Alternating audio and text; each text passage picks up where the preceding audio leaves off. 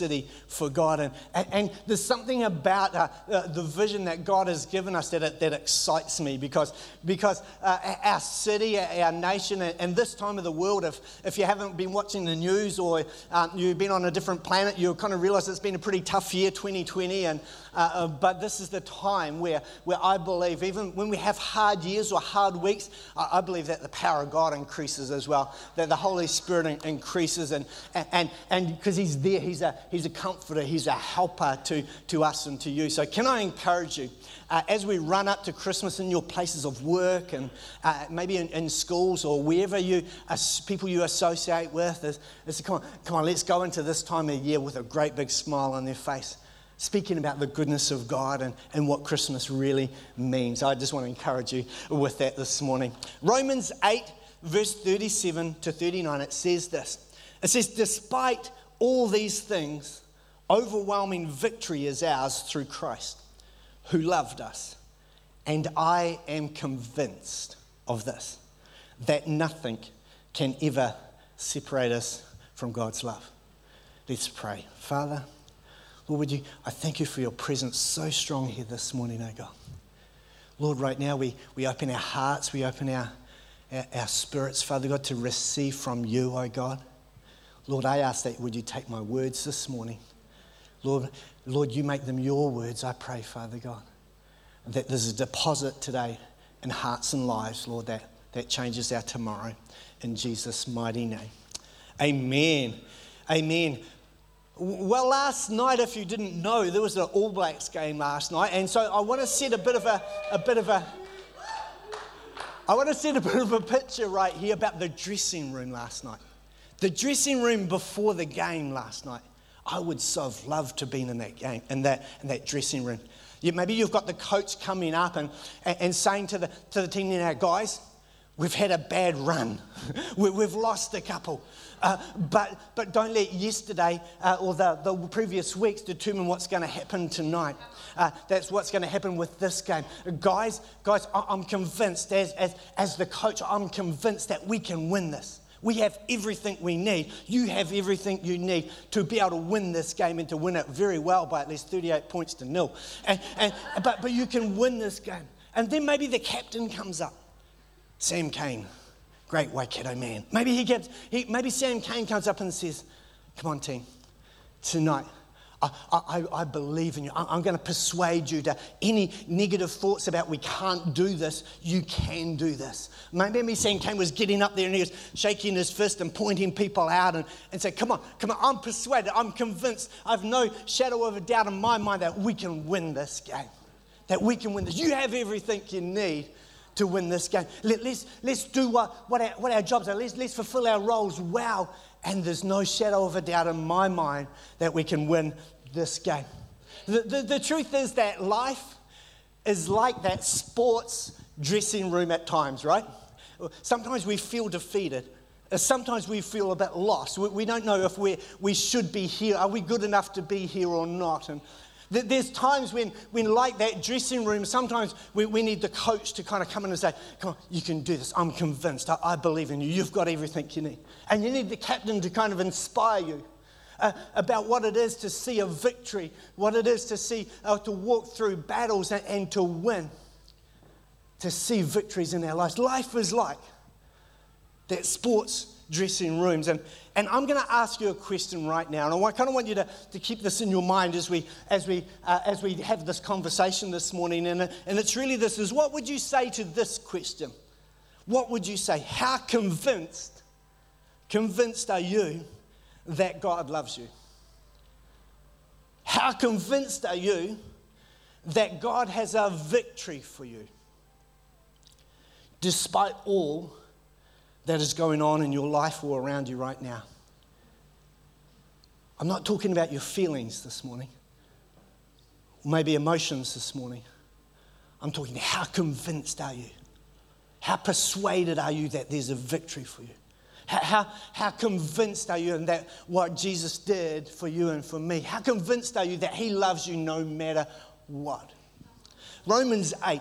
That's going to be our text this morning. We're going to have a look at Romans 8. But it's an incredible chapter, and I really encourage you to read that through. And actually, in fact, on the Elim Christian Centre app, there's all the sermon notes and scriptures, but there's actually a Bible reading plan there and an online Bible. So you should download that and you can follow along there, but you can also read during the week. And Romans 8 is an incredible chapter. There's the Apostle Paul, and he begins and ends this chapter with some incredible statements about the absolute security and assurance that there is for those who are in Christ Jesus. And I kind of looked at it and thought that the chapter is like a bookshelf.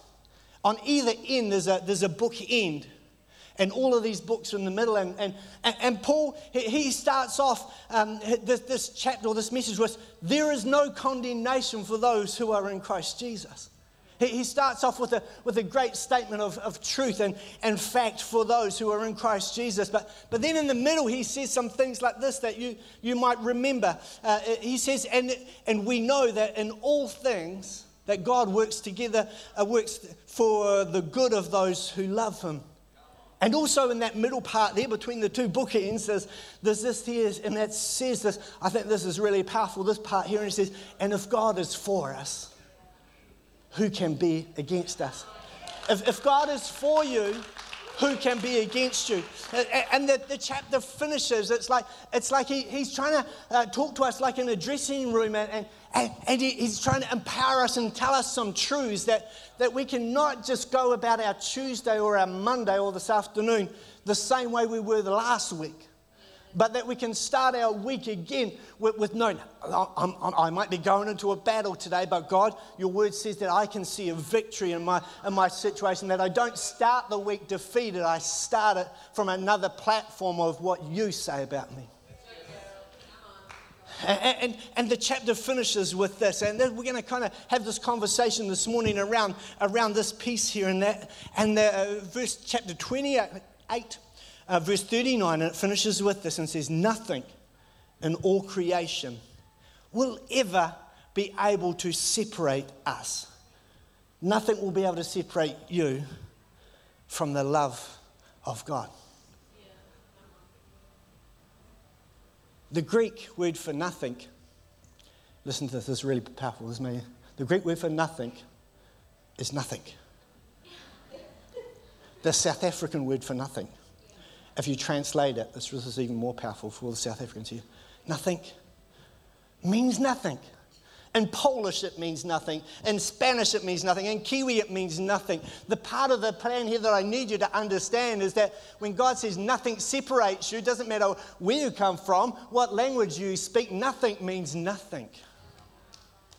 Nothing can separate you, us, from his love. Romans 8:37, let's read the whole thing here this morning. And it says, despite all these things, overwhelming victory is ours through Christ who loved us. And here's Paul, he says, and I am convinced that nothing can ever separate us from God's love. Neither death nor life, nor angels or demons, nor our fears for today, and our worries about tomorrow. Not even the powers of hell can separate us from God's love. No power in the sky above or in the earth below. Indeed, nothing in all of creation will ever be able to separate us from the love of God that is revealed in Christ Jesus our Lord. What a powerful piece of scripture that can totally transform our days and our thinking and who we are, our posture, our stature. That if we could understand that nothing can separate us from God's love for us. Yeah, our sin and our journeys can separate us from a relationship with him. We can fix that. Jesus can fix that. But even before you knew him, maybe you're here today and the first time you've ever been to a church, or maybe the first time you've ever heard the name of Jesus. Can I say that even before, the Bible says, even before we knew him, Jesus died for us because of his great love. Like we were nobodies. It's like nobodies. When we weren't friends, we didn't even know, we haven't even heard, but Jesus died for each one of us before we even knew him. And I'm convinced that nothing can separate us from his love because God gives us victory. He gives us victory. In 1 Corinthians chapter 15, verse 57, it says, "But thank God, He gives us victory over sin and death." How? Through our Lord Jesus Christ. It's all about Jesus, and through Jesus that we can be forgiven and we can have our victory. See, a few things for people that's more demoralizing is them fighting a losing battle. Fighting a losing battle is hard emotionally, it's exhausting, and for us as Christians, sometimes we find it confusing because Scripture tells us that we are more than conquerors. Woohoo! Scripture tells us, and we can struggle that, yet our enemies, some of our things that we're struggling with still seem to conquer us. Why is that, and how does that happen? Because, and sometimes we fall into a mindset or even a trap, I would call it a trap, that is God even for us. Remember, He said nothing can separate you from His love. But I think really when we're looking at situations and the battles that we're facing and trying to understand what Scripture means about giving us a victorious life, that we are conquerors, well, sometimes we just don't feel like we're conquering. Sometimes we don't feel like champions or bosses. Sometimes we just feel like we're losing every battle we're facing, every battle that's in front of us. And I want to give us a bit of a key this morning because I think there's a question that's more likely to turn our defeat into a victory. See, the Bible tells us that the Israelites, that, God's people, they had a reputation as being conquerors, and their past victories were created fear in all of their enemies around them. But unfortunately, it led the Israelites to being apathetic in their relationship with God. And because in their past, they always asked God for a battle plan. They always come before God and say, "God, what do we do here? What's the plan here?" And He always gave them a specific strategy for each victory. But as time went on, they come to a place where they didn't even acknowledge God at all. They just assumed they could do what they used to do in the past and still have a victory. But here's the thing, past conquests don't produce present day conquerors. Past conquests don't produce present day conquerors. See, I believe today that God wants to give you a strategy. I believe that God, to win your battles, to see victory in you and the boundaries and the things that you're facing. And I think the question that we need to be asking God is, God, what is your plan for me in this battle? Just to maybe start some days, or to start as you're thinking about life, and maybe for some you're starting to get a little bit nervous or anxious about tomorrow already. What about, here's your challenge today, here's some homework this afternoon. Why don't you go and pray and ask God, give me your strategy for this battle tomorrow.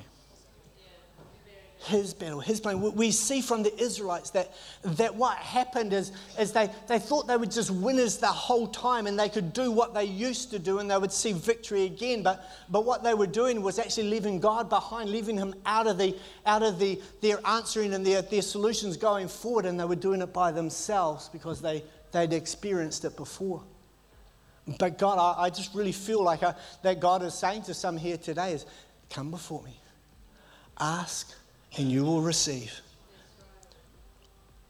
And then what do? Scripture says that we trust and we believe that God has a strategy for your victory. The second thing is this. I'm so convinced that nothing can separate us from God's love because He demonstrates His love to us.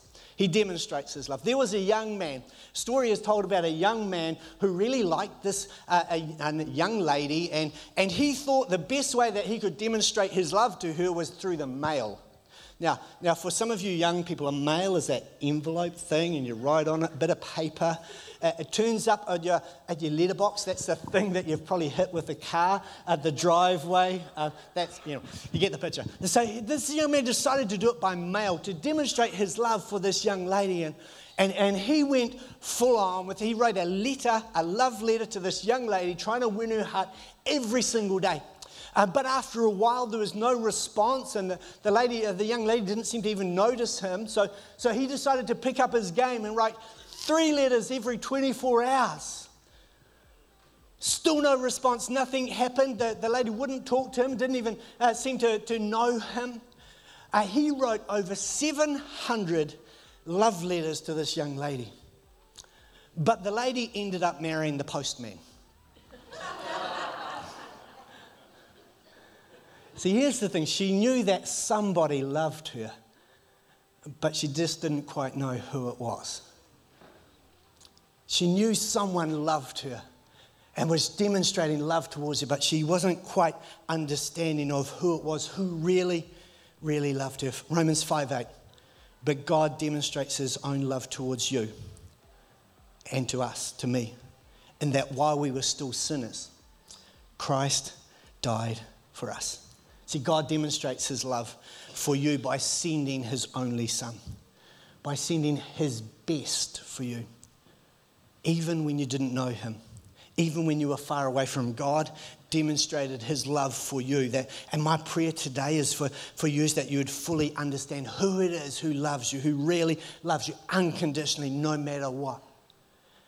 That God loves you. The third thing is this, is I'm convinced that nothing can separate us from God's love because he lives in us. He lives in us. Galatians 2:20, it says this, my old self has been crucified with Christ. It is no longer I who live, but Christ who lives in me. So I live in this earthly body. How? By trusting in the Son of God, because he loved me and he gave himself for me. A cucumber becomes a gherkin when it's immersed in vinegar. A cucumber when it becomes immersed in vinegar or a brine, it becomes a gherkin. It's called pickling. A cucumber gets pickled and becomes a gherkin. Now everything changes for the cucumber, and I'm going to talk it as a hymn because I wasn't quite sure, but the cucumber, everything changes for him when he is immersed in the vinegar, and there's no going back. As soon as he's in that jar with vinegar all around him, there's no going back for him. No matter what happens here, he is going to be changed because the vinegar is around him and gets inside of him. He starts to change from the inside out.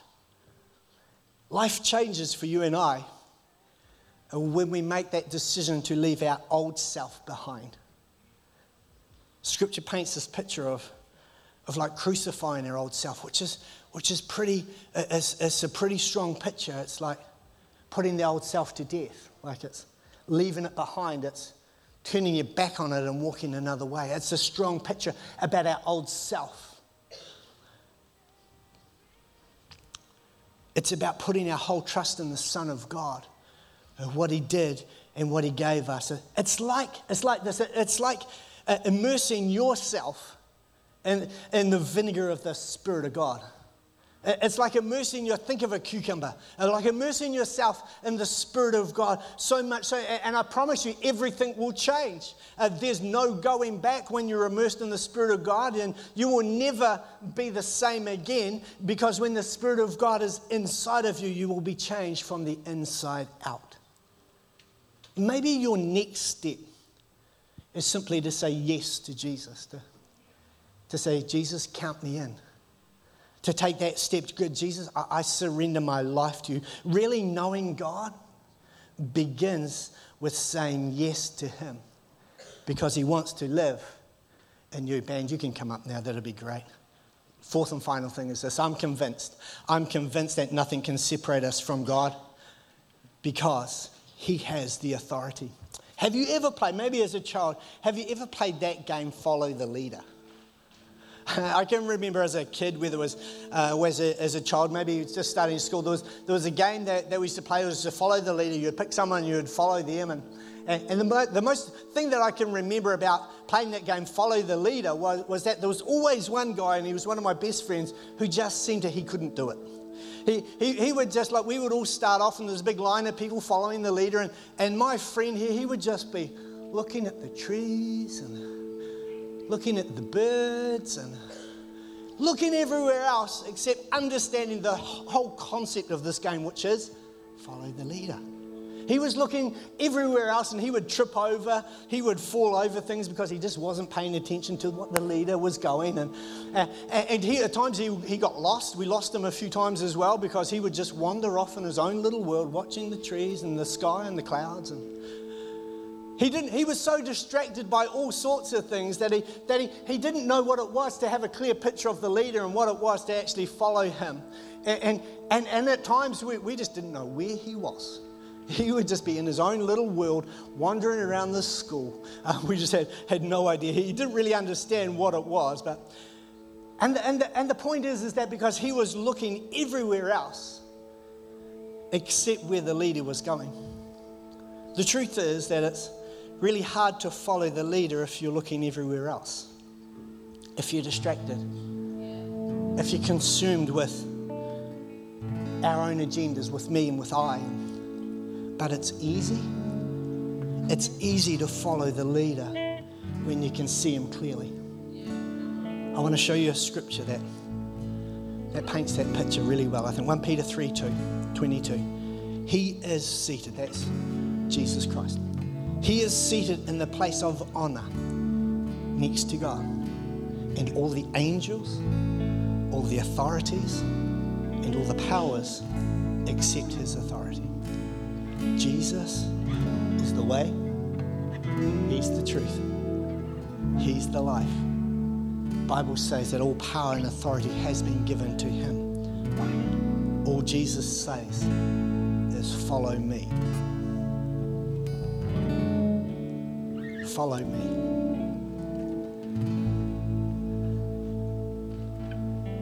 All he says is follow me.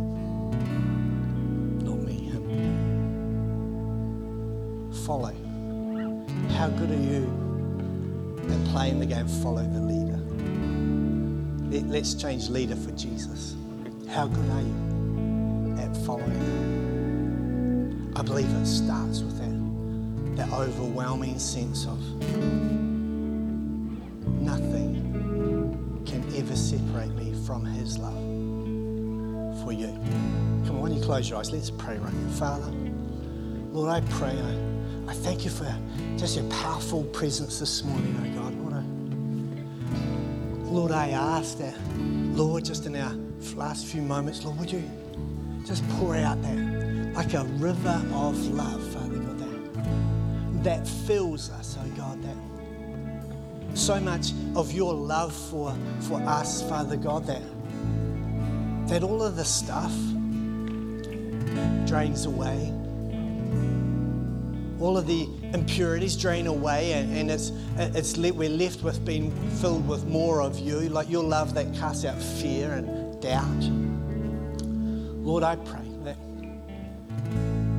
Lord, that today, that just the Spirit of God would help people, Father God, today would speak to hearts, to be convinced, totally convinced in your love for us, oh God. Totally convinced and persuaded by the word of God and the truth of your Spirit. Totally persuaded that nothing can separate me from you, his love. So Father, I pray, Lord, that Lord, people would meet with you here in this moment, oh God. That they would know what it is to feel your hand upon their life in Jesus' name. That's why your eyes are still closed. I mentioned that the first step, or maybe for some their next step, is saying yes to Jesus.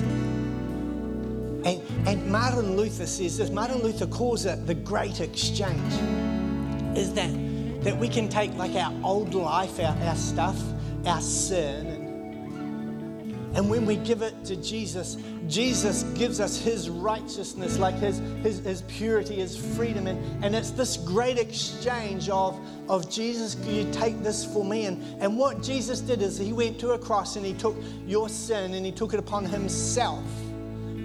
He died and he rose again, and 3 days later, conquering death and sin and the power over our lives, that we may live free and have no separation in relationship with him, but also in his love.